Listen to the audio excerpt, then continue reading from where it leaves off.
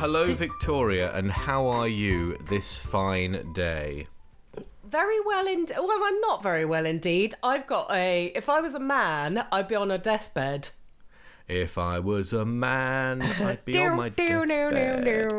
Do you consider yourself to be Devon's Beyonce? No, I consider myself to be Devon's Quasimodo at the moment. Mitsimodo. Along with my chum who lives on the corner here, we are both hobbling and we're falling apart, basically. So there's nothing better than having like one ailment and another one joins in so that it impairs your walking. So nothing is more boring than someone else's illness. I thought you might find it entertaining that I literally am hobbling along. Why are you hobbling? I've got something wrong with my heel. I've got to see somebody this week about it. Has it started sticking out a bit? I don't want one on its own. I want them both to stick out simultaneously. Are you getting old woman feet, like with bunions and corns and all that kind of stuff? It actually isn't old woman feet. I know young men who have bunions, but that insinuates that I look at young men's feet regularly. Wait, who are these young men? Are they walking around in stilettos or something? I've got a good story about that. I was walking along a street in West Kensington when I saw I noticed a very handsome young man who's really well dressed, and I noticed him because he was quite tall, and you tend to notice quite tall people, and he was smartly dressed, walking very happily down the street towards me, and I looked down, a pair of very jazzy high heels on. Didn't Prince always used to wear high heels? Yeah, but Prince was little, this guy is tall, so he was making even more of a statement. Did he look like the guy in those insurance adverts where he says, feel epic? I've posted on social media a few years ago. There are those things where they make men walk around in high heels and it's rather amusing. Have you seen them? No. Because the men were given this kind of task of walking around on high heels and they're wobbling all over the place. And they're like Naomi Campbell? Yeah. But they're sort of doing it rather more jollily than a supermodel. I think I've told you this before, but in New York every year, in the street, they have like 100-metre race just for women in high heels, and women have to actually sprint in high heels. It's crazy. They should do it for men. That's equality. They should. Would you do it, Ben, No, if we all would not. sponsored you? No, I absolutely would not. What was funny was men kind of trying to do things like stairs, and their ankles would roll out and their feet would just kind of collapse inwards, and they'd still be there hanging onto walls and stuff. I thought, that's what I look like drunk. Like a man. Yeah, a man really, in drag. Really hairy. I'm drunk. I've grown lots of extra hair that I don't normally have. How did we get here? Oh, how did we get anywhere? Goodness me, that's a big question for a podcast. We should talk about what we're going to talk about. Come on, Ben. For once. Right. So what we're going to talk about today... No. What? Where are we going? What do we do first? Okay, first, we introduce ourselves. That's the clap jingle. Was that the world's worst round of applause? Excuse me? The world's most grudging and reluctant round of applause ever. I think it's the world's most valid. Okay, that's a terrible From sound me effect. to you should value that. From you to me. Okay, from me to you. What are we, the Chuckle Brothers now? There's nothing chuckly about us. No, that's true. And we're certainly lacking in brotherly love. Right. The chuckling chubbies. You speak for yourself. Oh, God, don't start about your muscles. It's really dull. Yawn. It's as boring as your illnesses. No, they're fascinating. Everyone's fascinated. We're going to get loads of emails saying, can you talk a bit more about your illnesses? No, we are not. I guarantee we are not. Go on, then. Right. Who the hell are you? Okay, well, if you let me finish. I am Ben Ando. I'm a former BBC News correspondent, journalist, all-round bad egg. And, now I'm a podcaster. Gym that's bunny. Me. Oh. Are you a gym bunny? I am a bit of a gym bunny now, yeah, but I go with my daughter, who's a real gym bunny, and she tells me exactly what to do and gives me all these exercises to do, but it works, actually, I have to say. Oh, dear. You're detracting from this image you're trying to project of being this kind of strong Superman. Oh, my daughter tells me what to do. I know, there's no image I'm trying to project at all. I am who I am. No, well, don't look at any of his social media because then it might shatter that dream. Oh, God, don't look at my social media. Yeah, I've got, Anti-social did you know media. I've got webbed toes? No? Yeah, I've got I know you had a hammer toe once. hammer time.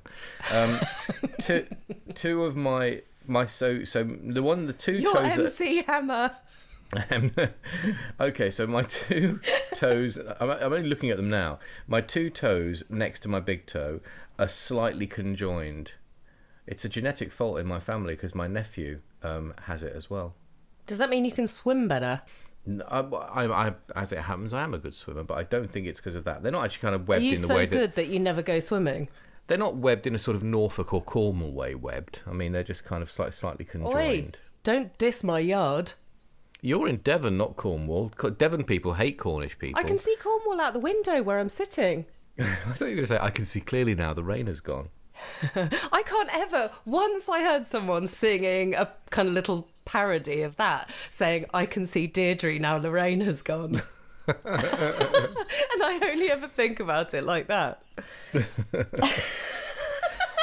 Is that Deirdre out of Coronation Street?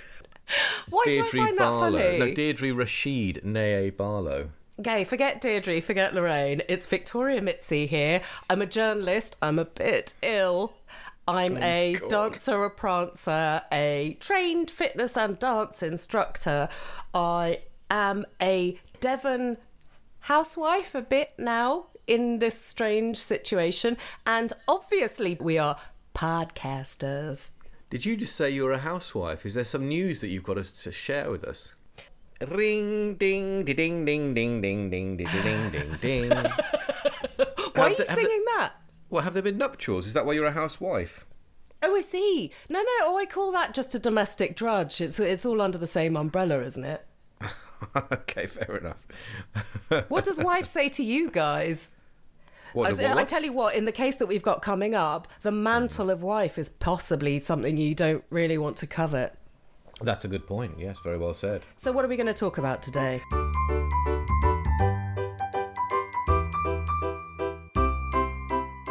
It's one of your babies, isn't it, Ben? Today, yeah, we are a little bit later on. We're going to talk about a case that I covered about 10 years ago, actually 11 years ago, of a very, very wealthy investment banker who killed his wife, and she was found strangled to death at their home. And in the subsequent investigation, it was discovered that she had been having affairs with 2, possibly 3 men. He also had a mistress and had been squirreling money away before she was killed, and he was put on trial for murdering her. And that's one case we're going to talk about. We are also going to talk about... Shall I take over? Oh, yes, okay. Shall I take over? Just because it's my patch. An outburst of violence in the county of Devon. Yeah, but I was going to say, what I was going to say was that we're going to also be drawing parallels between Dennis Nilsen, who is the subject of a sort of a kind of dramatic reconstruction that we've been watching, and another very famous serial killer from the United States. And then we can start on your thing. We can start on my thing. I love the way that we can't just hand from one person to the other. It's not done like that on You Didn't Let Me Finish, is it? No, well, we're really awkward about it, and it's always clumsy and a terrible we have gear to claim change. it. But it's always a bit like, I was gonna... Me, everyone, me, but me. Talking of which, actually, we managed to collaborate with other big podcasters, so we'll tell you a bit more about that in a minute, if you haven't already seen it on our socials, plural, but we've only got one social, which is Twitter, really, until we get a website and the advertisers come out of the cupboard as well. What other socials could we have? Do you think we should have a Facebook page or something? Oh my God, all the other podcasts have got... Oh, not that I'm comparing, but they've got a website that you have to go through. By the way, if you're, I know that other podcasters who we mostly love have websites, but you have to click on the web. Can I just say, it drives me nuts because I think, well, have a quick listen because I've seen them around on Twitter. Have a quick listen. Click the website. Click a link, click another link, click another link, click another link. Lovely artwork and everything like that. But I just think go straight to the horse's mouth. Yes, go straight to the link which takes you to any platform that you listen to your favourite podcasts on, basically. So if we ever get a website, then what we'll do is make sure it's one click to listen. Is that what you're saying? That is true, yes. But isn't the whole point of these clicks that you're supposed to see an advert each stage of the way, and that's how they fund them? Yes, to our merch. To our merch. What merch could we have? Well, I think there should be a You Didn't Let Me Finish Victoria Mitzi face mask. with which you can put on during lockdown that has your mouth on it, scowling. I'm locked down because you didn't let me finish. And T-shirts saying, I'm a numbskull for you. You didn't even let me start. I'm finished. How about, a T-shirt with You Didn't Let Me Finish. How about an underpants selection? But I suspect that most people seeing a T-shirt that says You Didn't Let Me Finish would not necessarily think about our podcast. They might think about some other thing that was being discussed. Especially if it was printed on the underpants. You didn't finish me off. I'll finish you off. Don't leave me hanging. Don't leave while I'm hanging. Okay, so come on, tell me all about Talking the crimes of which, in your that patch. moves on to some of the crimes in my patch. Oh no, I was going to say, just to tie up the podcast thing, that most podcasts, your average now, have Facebook, website, Twitter. Instagram. Instagram, that's a big one that we're missing out on. And we haven't even started our live stuff yet, have we, Ben? We haven't, no. That's a threat. It's a real threat. Yes, so this weekend, it's all been going on, firstly in Plymouth, no, actually in date order, on Saturday, the early hours of Saturday morning, some violence in which children were involved and fractured skulls were a result of it. Children were allegedly involved. Teenagers arrested over paint and fractured skull attack. A group of teenagers has been arrested over an assault that left a man with a suspected fractured skull. Police said 3 men in their early 20s were thought to have suffered serious head injuries in Paynton, in Devon, in the early hours my mistake, Friday. Police said 4 teenagers aged between 14 and 16 had been arrested on suspicion of grievous bodily harm with intent. And what was your reaction to that, Ben? Wow, blimey, it's all kicking off in Devon. It's, kids, really? Goodness me. But the thing is, the victims, there's 3 men who are in their early 20s who are victims, and the arrested are 4 teenagers aged between 14 and 16, and a mixture of boys and girls. And I'm thinking, goodness me, these kids in Paynton have, wow. Well, we were going to connect this to lockdown violence, but I do think that there's something else. I don't know what your patch in the UK is like, Ben, other than I do know that there are constantly on all these social media groups around here, there are very young kids sort of swearing at people and, conducting themselves in an antisocial fashion. And I know, having moved from London a year ago, that was something which constantly went on. I mean, there were times when I couldn't leave my door because kids were steaming up and down the street, fighting each other and stuff where I used to live. What, in London? Really? Yeah. And I'd watch it out of my window. I mean, the kids around here sort of, I don't know, they sometimes go skateboarding, but that's kind of quite nice. I don't think that's a problem. You wouldn't know, even if they were bashing each other over the head, though. I mean, bearing in mind I live in sort of like rural Cambridgeshire, where the most aggressive thing a kid might do is sort of like, drive his punt into yours or something. Is that a euphemism? No, if you're out punting on the River Cam. For our international friends, might they not know what punting is? So a punt is like a flat-bottomed wooden boat that's long and thin that you sit in, and it has a platform at one end, and you use a stick, which is called a punt, to push the bottom of the to the river and push yourself along. So you don't have oars or a motor or anything like that. You just use this long pole. It's not dissimilar to a gondolier, except that punts are flat and ugly, whereas gondolas usually are quite sort of ornate and attractive. Ugly punt. And actually, a gondolier, I think it's like an oar, though, isn't it? It's not a punt. You don't push the bottom of the water. But the thing about the punting, so here's my top tip for anybody who's thinking about going punting, is when you push down, and don't try and steer as you push. Just push for thrust. Then as you bring the punt back up, ready for your next push, you use it as a sort of an oar then to steer yourself. Because people make the mistake of trying to push and steer at the same time, and then they get into all sorts of trouble. Right, I'm sure no one wanted to know that. Oh, okay, well, cut it out then. Fuck you very much. Plymouth stabbings. 5 people have been injured in an attack near a pub in Plymouth. Police were called just after 10 o'clock on Saturday night, just gone, when one of the victims suffered potentially life-changing injuries during a stabbing. 2 women were also hit by a vehicle, so it's carnage on this one street in Plymouth, and the suspect, who was known to the victims, aged in his 50s, fled the scene by the time police arrived, but was later arrested. And then one of the women suffered serious but not life-threatening injuries, while the other was left with minor injuries, and they're in Derriford Hospital, very near to where I live. So are these incidents that we've talked about before, where we're seeing this kind of build up of frustration and lockdown anger, or is this something different? Because, you know, obviously these are live cases. We aren't going to speculate. We're not mentioning any names or anything like that. But what we are saying here is that, I mean, in both these cases, first of all, in this case, it does say the suspect, who's aged in his 50s, was known to the victims.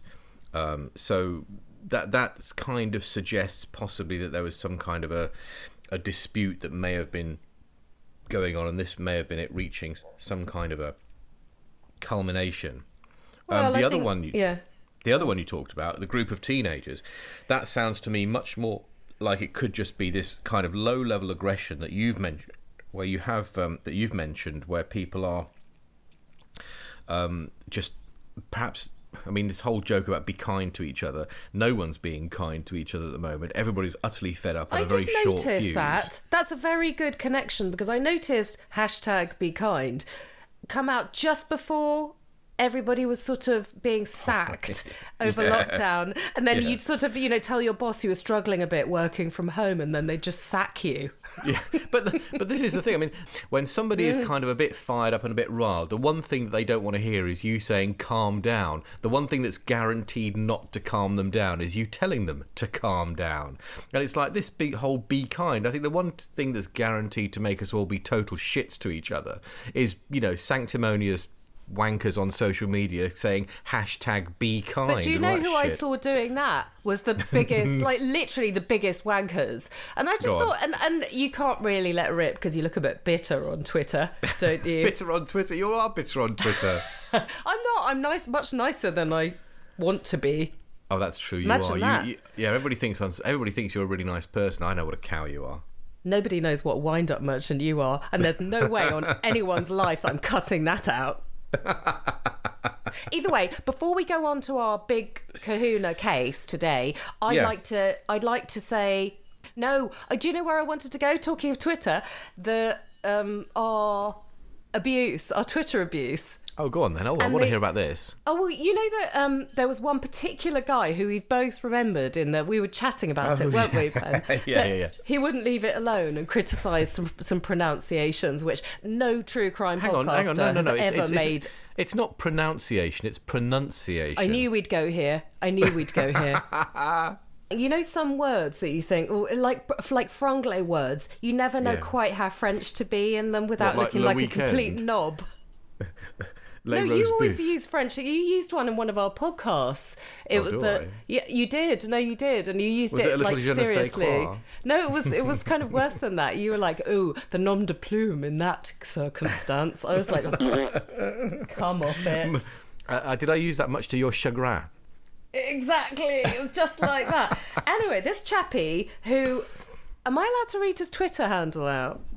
You could sort of. I don't know. I mean, I don't see why not. It's not a real person, is it? Let me talk. Let me finish. It's not a real name. I don't know if you should read his Twitter name. I don't think you should. Let's say it's at John L. He knows what his name. At John L. star. No. Let's just say it's a bit like Bobby Bonkers. Okay, yeah, that's right. That's a good way to do it. So let's call him Bobby Bonkers for the sake of it. Let's call him Bobby Bonkers. So when I saw some quite aggressive tweeting going on, I just sort of had a quick look at the Twitter handle and thought, maybe we should be careful here. But what did Ando think? What did you think then, Ben? When you saw that? What was your immediate reaction to him criticising us? Go on, tell all. My immediate reaction was, you can all go and fuck yourselves. I don't care. That was actually the funniest thing that you've done in about 5 years. Thank you. I was about to go to bed and I saw an irate old man who clearly hadn't had his biscuit fix that evening. Nobody had brought me milk and biscuits. Horlicks. You've been missing your Horlicks. And so what? Then I delved a bit deeper into Bonkers Bobby's sack. And so he was like, you didn't pronounce this right, you didn't pronounce that right. And I just sort of left that. Ben made some death threats quickly in the meantime. I said, it looks like he might be suffering. So I sent you a quick text, didn't I, saying, Yeah. I think there might be some issues here. And then you were like, do you want me to delete it? And I was crying with laughter when I was sort of thinking, no, I really don't want you to delete that because it's too funny. And you're never funny anymore. So then what ensued was me investigating his Twitter feed, and it seems that he has a hang-up about pronunciation, bit like you, Ben. And one of the tweets that followed was, I have started learning the national anthem of Kenya.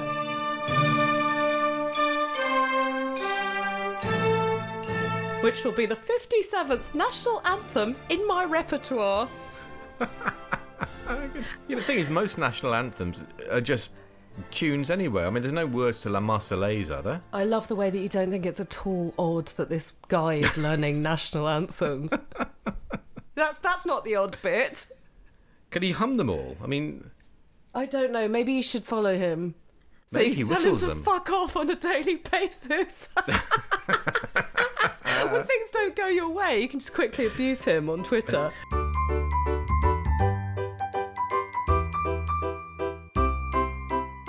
Having said that, the point is, he was right. We did get the pronunciations wrong, but at the end of the day, I don't give a fuck. Okay, just to be crystal clear on this, I'm not working. I'm not working for the BBC now. This is just me. I'm saying the names as they're written. If it's wrong, fuck you very much. I don't care. If you don't want to listen, don't listen. Ben Ando's unleashed. You kind of know who I'm talking about. But some pronunciations, yeah, particularly people whose first language is not English. So the one he was particularly critical of is a couple of weeks ago. We talked about somebody who I think was Polish or Bulgarian or something who was murdered, and I think we both said the name about 3 different ways during the podcast. But it's one of those Polish names with a zillion different consonants all next to each other, and it's quite hard unless you speak Polish to know. If I was at the BBC, yes, I would have gone to the BBC pronunciation guide and sorted it all out. But I don't have to now because I don't work for the BBC. Calm Rant down. over. Okay, Calm down. rant over. Having Thank said you. that, we really love your feedback.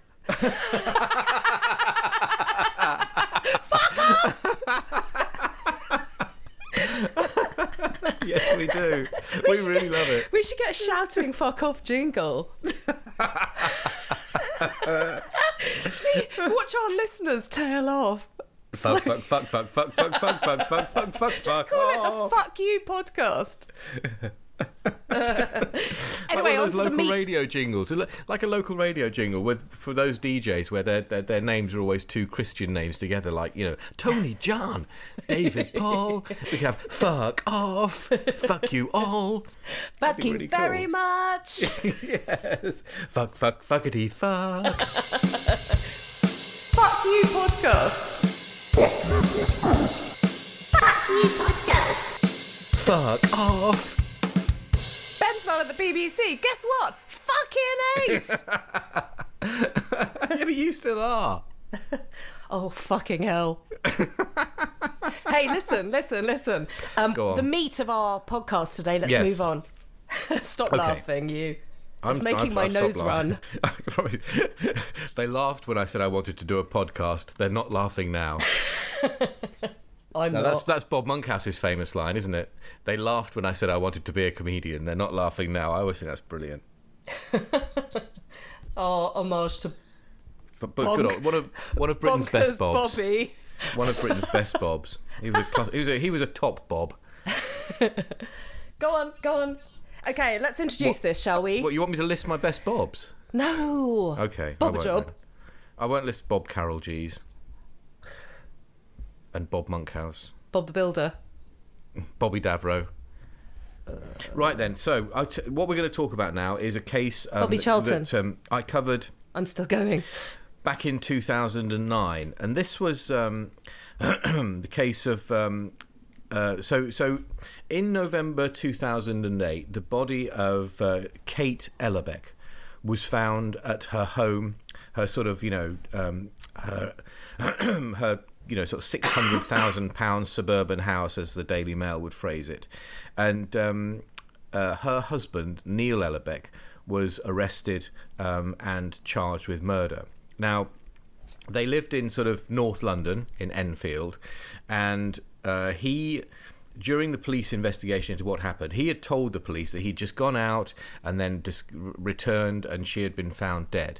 However, the police discovered that he had been bugging her. He had been recording, he had been bugging her phone calls, reading her texts. He had put like a tracking device on her car, and he had discovered that she had been having an affair with her son's tennis coach, and an affair whose name was Patrick, and also an affair with a childhood sweetheart that she'd kind of rekindled things with, who was called Martin.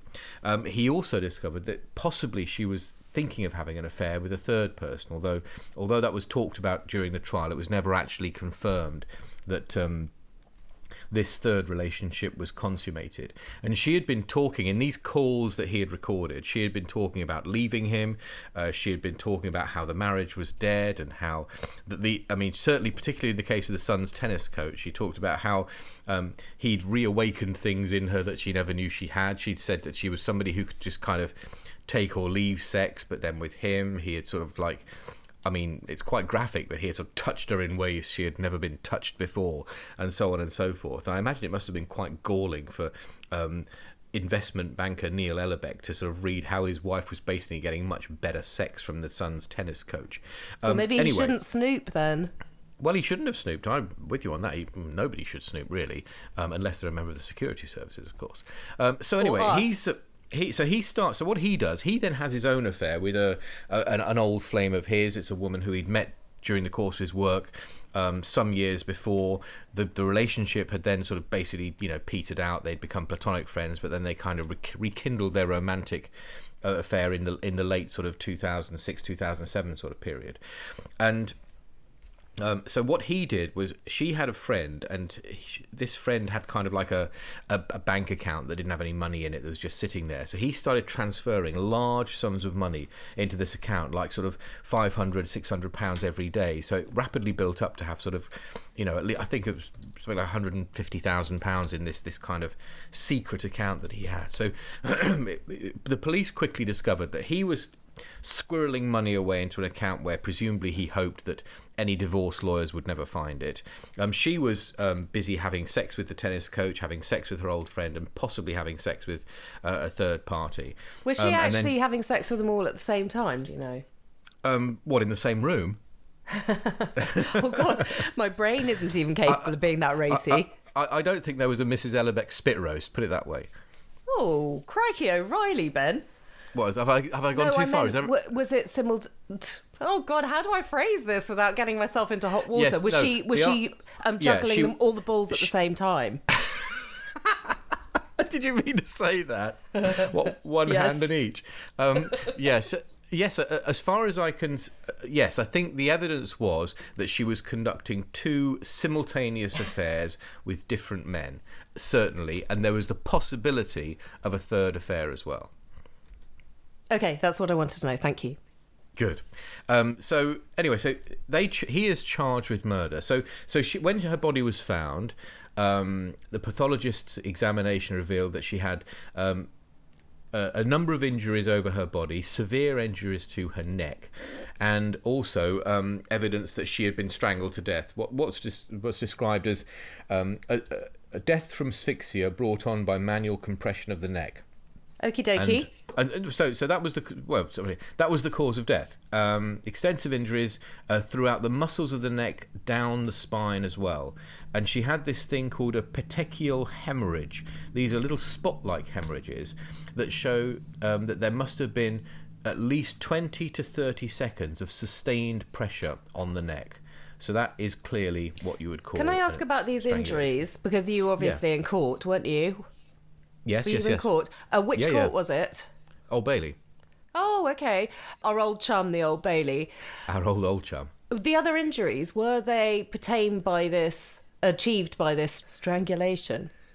No. So the strangulation was the cause of death. The other injuries were not as severe, and they were categorised as sort of moderate to severe force. So what seems to have happened is that there was a violent confrontation between Neil Ellerbeck, the accused, and his frisky wife, Kate Ellerbeck. He then clearly there is a violent confrontation between them. I mean, we don't know if he sustained any injuries in this, but she certainly was struck and hit, and then she was strangled to death, and that's how she died. Right. And what ensued in the case then? Well, so I mean, after this attack, Ellerbeck went on and collected their 10-year-old daughter from a school entrance exam, and during his interviews with police, he insisted that she had been alive when he left her. Now he went on trial. Again, he claimed that he had not killed her. The prosecution, I think, clearly showed that he had, but the prosecution was seeking to have him convicted of murder. You know, the definition of murder, as you will know, is if you do someone, such harm as they die while intending to either kill them or cause them very serious harm. Their case was that you can't try to strangle somebody if you're not, even you can't even hit them. You can't, physically assault somebody and then strangle them and hold your hands around their neck for 20 to 30 seconds, which is what these sort of little spots of blood revealed. If you're not intending to either cause them very serious harm or kill them, which is, prima facie the definition of murder. However, what's interesting to me is that the jury actually did not convict him of murder. They acquitted him of murder, but they convicted him of manslaughter. They accepted his version of events, theoretically, which was that yes, they had a violent confrontation, but he did not intend to kill his wife. Right, so I remember being really surprised by this, because I think I'd been there with I think Jeremy Britton, who was the Old Bailey producer for the BBC, an old friend of mine. Big shout out if you're listening, Jeremy. Yeah, big shout out to Jeremy, and people like, I think JP was the Old Bailey court reporter for PA at the time, and we'd always obviously talk about these cases, and I think all of us were of the view that if there was ever a sort of a clear-cut case, this was it.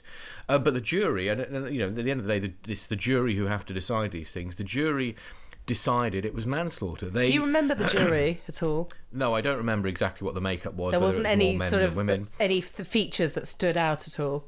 No. There was no juror with sort of like an artificial nose or 3 heads or anything. But what interested me about this case was that the jury clearly decided. I mean, my recollection was that there were actually, now I do remember, there were more women than men on the jury, and I think that was one of the reasons. That's a detail which I want to know. And I think that's one of the reasons why I think we all thought that Ellerbeck was done for, that it was bound to be a murder conviction. And when the verdict came in and it was not guilty of murder but guilty of manslaughter, we were all really, really surprised. And I don't know, because none of us knows what goes on in the jury room, but I wonder whether this is again a case of society kind of victim blaming, and effectively the jury deciding that yes, he did kill her, but they believed him that he didn't intend to actually kill her when he attacked her, and that he was perhaps driven to it by her behaviour. Okay, so are we going to summarise now? Yeah, I mean, he was sentenced to, I think, he was sentenced to 8 years in prison. He'd already served, I think, nearly a year on remand waiting for the trial to come up, and so he served another 3 years in jail and was released on licence at the halfway point through his term, as most people are. He'd been a model prisoner. He hadn't done anything wrong in jail, so he was released sort of early for good behaviour. When you say model prisoner, I've got these images of him doing a photo shoot in jail. Photo shoot. Yes. So checking the watch, looking at friends, saying hello, like one of those like a catalogue model. Suit jacket over shoulder. Yeah, jacket over shoulder. That's a good one. I'm going to add that to my model repertoire. Thank you. Blue steel. Sorry? Blue steel. Well, you used to be a model. You know about all these poses. Don't you know blue steel? What? Blue Steel. It's from Blue Steel? Zoolander. I've never heard of Oh my Zoolander, God. the film. I've never seen that film. I want to watch You've it. got to see it because he does Blue Steel, which is a model pose. What is Blue Steel? You've got to Describe the Google it pose. now. Google it now. Okay. What, is it not more funny if you describe I say it? that every episode. I'm annoying myself with Google it now. I'm going to say, search it online. Oh, yeah. Oh, it's not the actual fact that we're sort of literally kind of doing our research as we go along like a pair of complete amateurs. Don't It's tell more the people. fact that yeah. No, Blue Steel pose. listen, I set everything up. I set the goal up. There you go. Yeah. Bow. Back of the net. Okay, I've just searched online for Blue Steel pose. So, Zoolander's famous Blue Steel pose. He looks a bit like Gary Glitter, with sort of like raised eyebrows and pursed lips. Okay, on this case, can I actually talk now? Yes, you can. Can I You've been even talking start? ages. You've been talking Yeah. for ages. Okay, What does my daughter says? She goes, "This is so long. It's becoming so boring." She's right. Everyone's a critic these days. Yeah, if I don't get it from you, I get it from her. Age 4, Bruiser, age 4. The guy, right, what you've just picked up on is a sort of judgment of her behaviour, of Catherine's behaviour. What you didn't mention, I think, was their ages. They're both 40. I didn't they were both mention their 46 at the time. I didn't mention that. You are correct. And I was quite interested in that. I guessed that she was much younger, but they were both the same age. And the other thing was that if there were more women on the jury, it's quite a surprise because this woman was clearly being judged in a societal fashion during this case, because a lot of people were surprised by the fact that he came out after such a short time of 3 years, and that the sentence was made to manslaughter.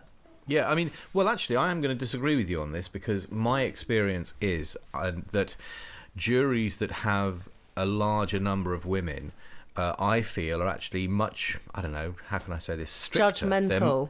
They're much more likely to convict. I mean, whether they're judgmental has a sort of is a word which sort of has connotations. I'm not sure whether they're judgmental or whether they're much more willing to convict someone. That's what I've found, is that generally speaking, that if a jury has more women on it, it seems to be more likely to convict. Or do you think they've all got PMT at the same time? No, I don't think that.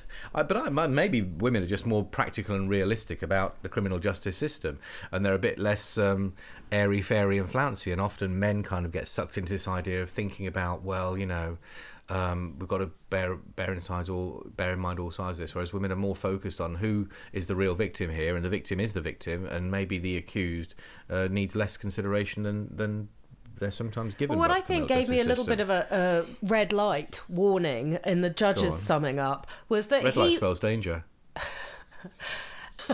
was that he mentioned the achievements of Neil Ellerbeck's lifetime achievements, which I thought, is that actually relevant in this case? No.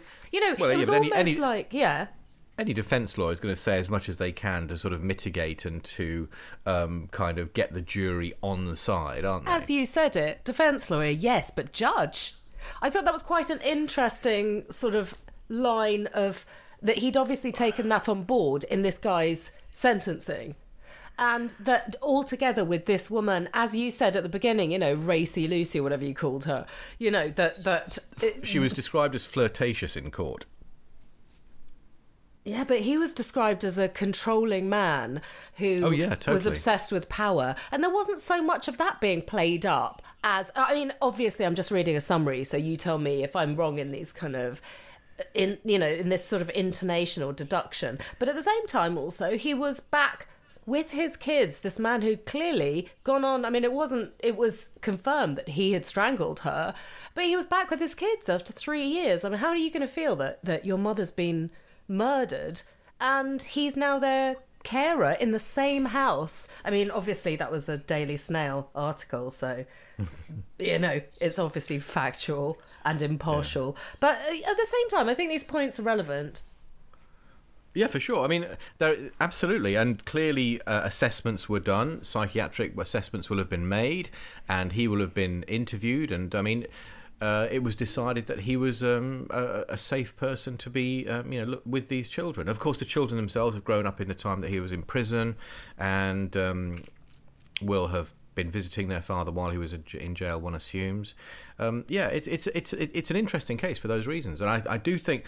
But I'm interested. So this all happened 11 or so years ago, and I'm wondering now whether, in the same circumstances, whether if somebody were to be that, whether we would be as judgmental about a woman having multiple affairs now as we were then, and I don't know. Right, and also the aspect of people saying things in cases which involved things like S&M, which they've been featured in many true crime podcasts because they are sensational type of cases. One of the sort of standard defences now is, oh yeah, it was a sex game that went wrong. I mean, that's become a really standard defence since sort of like 50 Shades of Grey, and sort of like yes. S&M has kind of come out of the closet, if you will. And actually, it's been talked about in Parliament since, because you cannot. A sex game that's gone wrong does not excuse murder. And in some cases, it looks like it's affecting the sentencing of predominantly males. Yeah. So, absolutely. Contentious topic. No, absolutely. It's a very contentious topic, which is exactly why we should talk about it, I think. I mean, certainly the sort of the defence of sex game gone wrong has become, very, very hackneyed, and very, I've seen it in lots and lots of cases recently, and thought, oh, here we go again, sort of thing. One tiny little detail, though, that I just want to finish up on the Ellerbeck case with, because we've done that now, is that I've just remembered looking through my notes, which is this guy is a multimillionaire investment banker. He's squirreling away hundreds of thousands of pounds to try to avoid paying his wife, but on the morning that he killed her, the evidence was that he went and bought into Enfield and bought a lottery ticket. And I'm thinking, so he's a multimillionaire, he still wants to play the lottery to see if he can win even more, and I'm quite surprised that didn't make the jury turn against him. He wants to somehow boost it. Yeah, he's a multimillionaire investment banker, but that's still not quite enough. Still wants to win that lottery. Where does it end? Where does it end? Absolutely.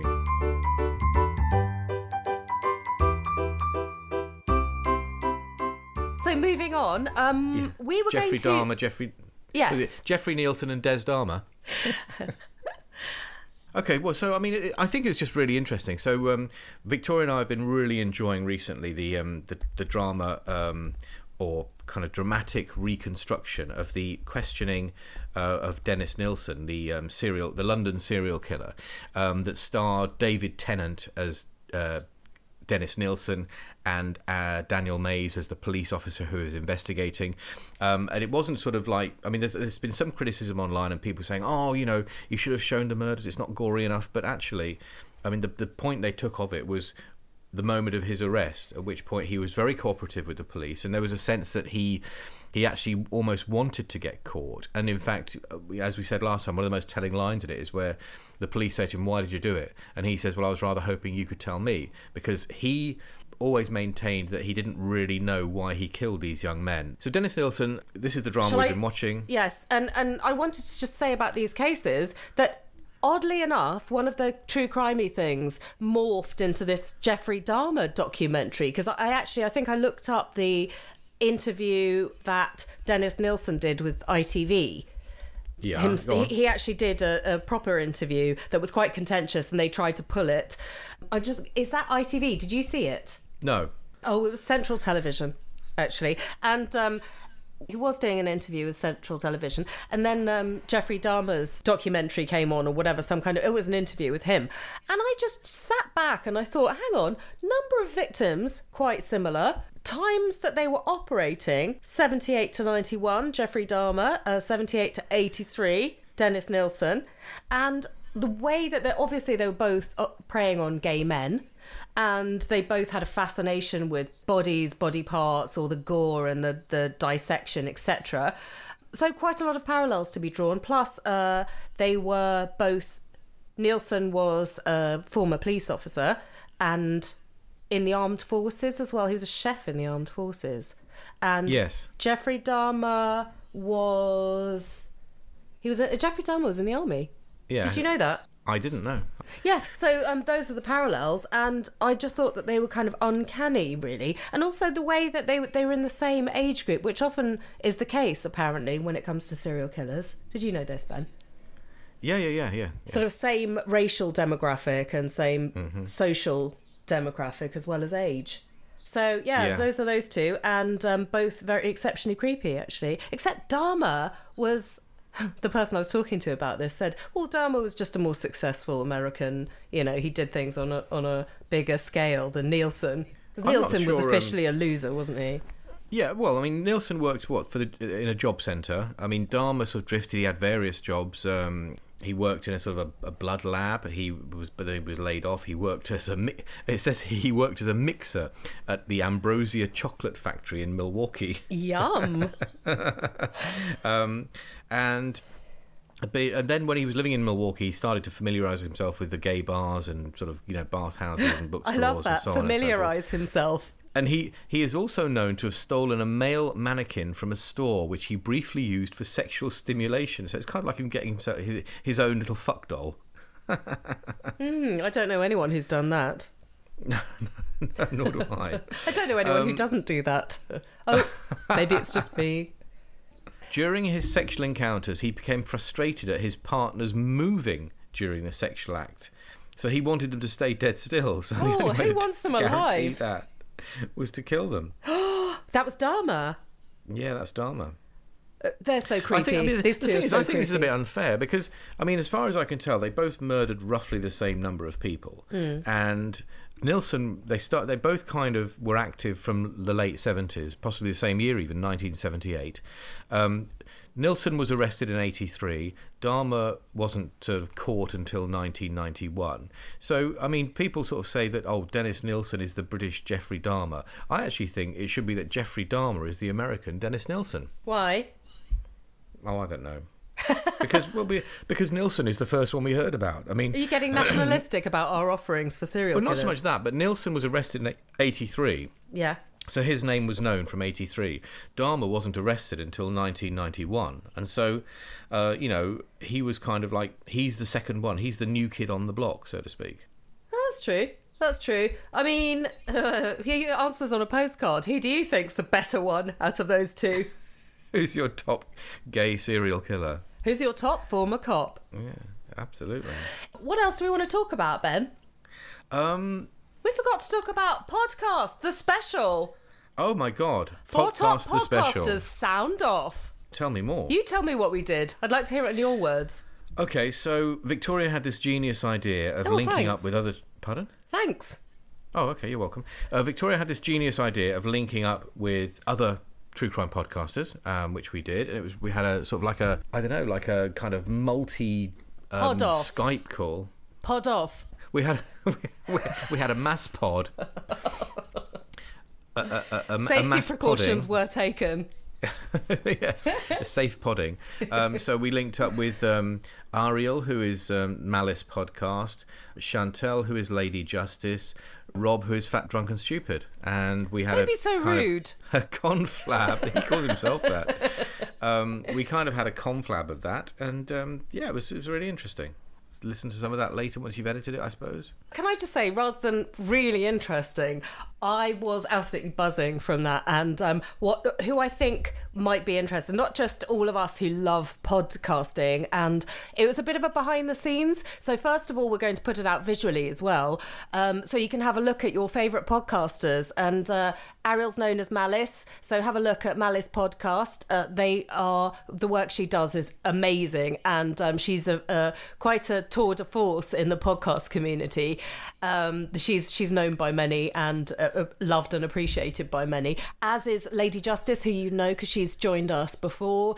So her and Rob from Fat, Drunk and Stupid. So look them up, Lady Justice, Fat, Drunk and Stupid, because they're all podcasts that I listen to regularly. They listen to us. So it's really nice to have that kind of cross-fertilisation, but also our quite different MOs for podcasting, as well as what we get out of it. So if you're interested in all that, that's why I was absolutely exhilarated by it all. And it went, except for me cocking it all up, technically, it went really swimmingly well. And I'd like to thank you guys because we really love you. And we hope the feeling's mutual. And it was fascinating inside of you on Pod Life. Ramble over. Okay, So that was good. That wasn't a ramble at all. It was to continue with the love, I'd like to say thank you for all your follows and thank you for all your listens. Wherever you're listening right now, I'd like to also thank for the social media interactions that we've had. I couldn't wish for a better bunch of people to be interested in us. And I feel that we have to do our bit to be worthy of what you give us, because listening up to us is a massive gift and we really appreciate it. Excellent. Except very, Ben. very well said. Except Ben. Oh, no, I do appreciate it. I appreciate it. Through my streaming cold. I'm still appreciating. No, there are moments where I just have to sit COVID. back. There are moments where I just have to sit back and take it all in because when we spoke in the pod special, which by the way will be released in the week of the 28th of September, because those podcasters who I mentioned have got some really big projects which will be carrying our special along, so that should lead you to listen to some of their projects, which again, if you're into all things pod, you'll be very interested in all things true crime. But Fat, Drunk and Stupid isn't a true crime podcast. So if you're thinking of branching away from the topic, have a listen to him because actually, he's a former cop. So he has something in common. Ex-cop, that's true. With Dennis Nilsson. But no, he does bring that. And actually Jeffrey Dahmer, because he's a veteran. So bringing fascinating stuff to the table. Anyway, I digress. Do we just need to remind people that they can email us at ydilemfpodcast@gmail.com, or they can follow us on Twitter at ydilemf. What's been your highlight of this podcast today, Ben? I think revisiting the Ellerbeck case was fascinating, because that was one that's always kind of like been tickling at the back of my mind, of sort of like the interest of both, what actually happened and of course how the legal system played out. Well, I've got to say, as soon as you sent me that, I was like, yes, that's a definite. And I just thought the titles were going to flow with that. I'm still toying. Have a look at the title of this podcast, episode 26. Oh my God, is it really? It is. We're over our quarter century. Whew, who would have thought? But hang on, 26. That's exactly half a year, isn't it? Yep. Wow, gosh, who'd have thunk it? Oh, I had a train of thought. Yes. Choo-choo. But yeah, okay. Oh no, I'm going to think it after we put the phone down now. You were saying about what was your favourite moment of the podcast? Favourite moment? Yes, I didn't get mine. What's your favourite moment of the podcast? The potential titles that we could have. Oh, and go on then. Is it really terrible in the fact that I wanted to use the word MILF in the title? No, I don't think so. Although back in 2009, did people talk about MILFs? Yeah, I suppose they did then, didn't they? I think they were, weren't they? Maybe they just talked about them on certain forums online. So those are specialist websites. I remember the first time I heard the phrase was when a cameraman colleague of mine, who I won't name to spare his blushes. Oh, go on. But he said, have you seen a website called milfhunter.com? And Ben hasn't been off it since. Boom, boom. Oh, do you think Colin Sutton goes on that?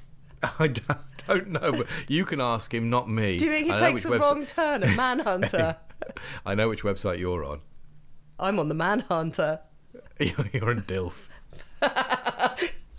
Grandpa, more like. Gilf. On that note, Happy we love days. you so much. Thank you for listening to us. Bye. Bye.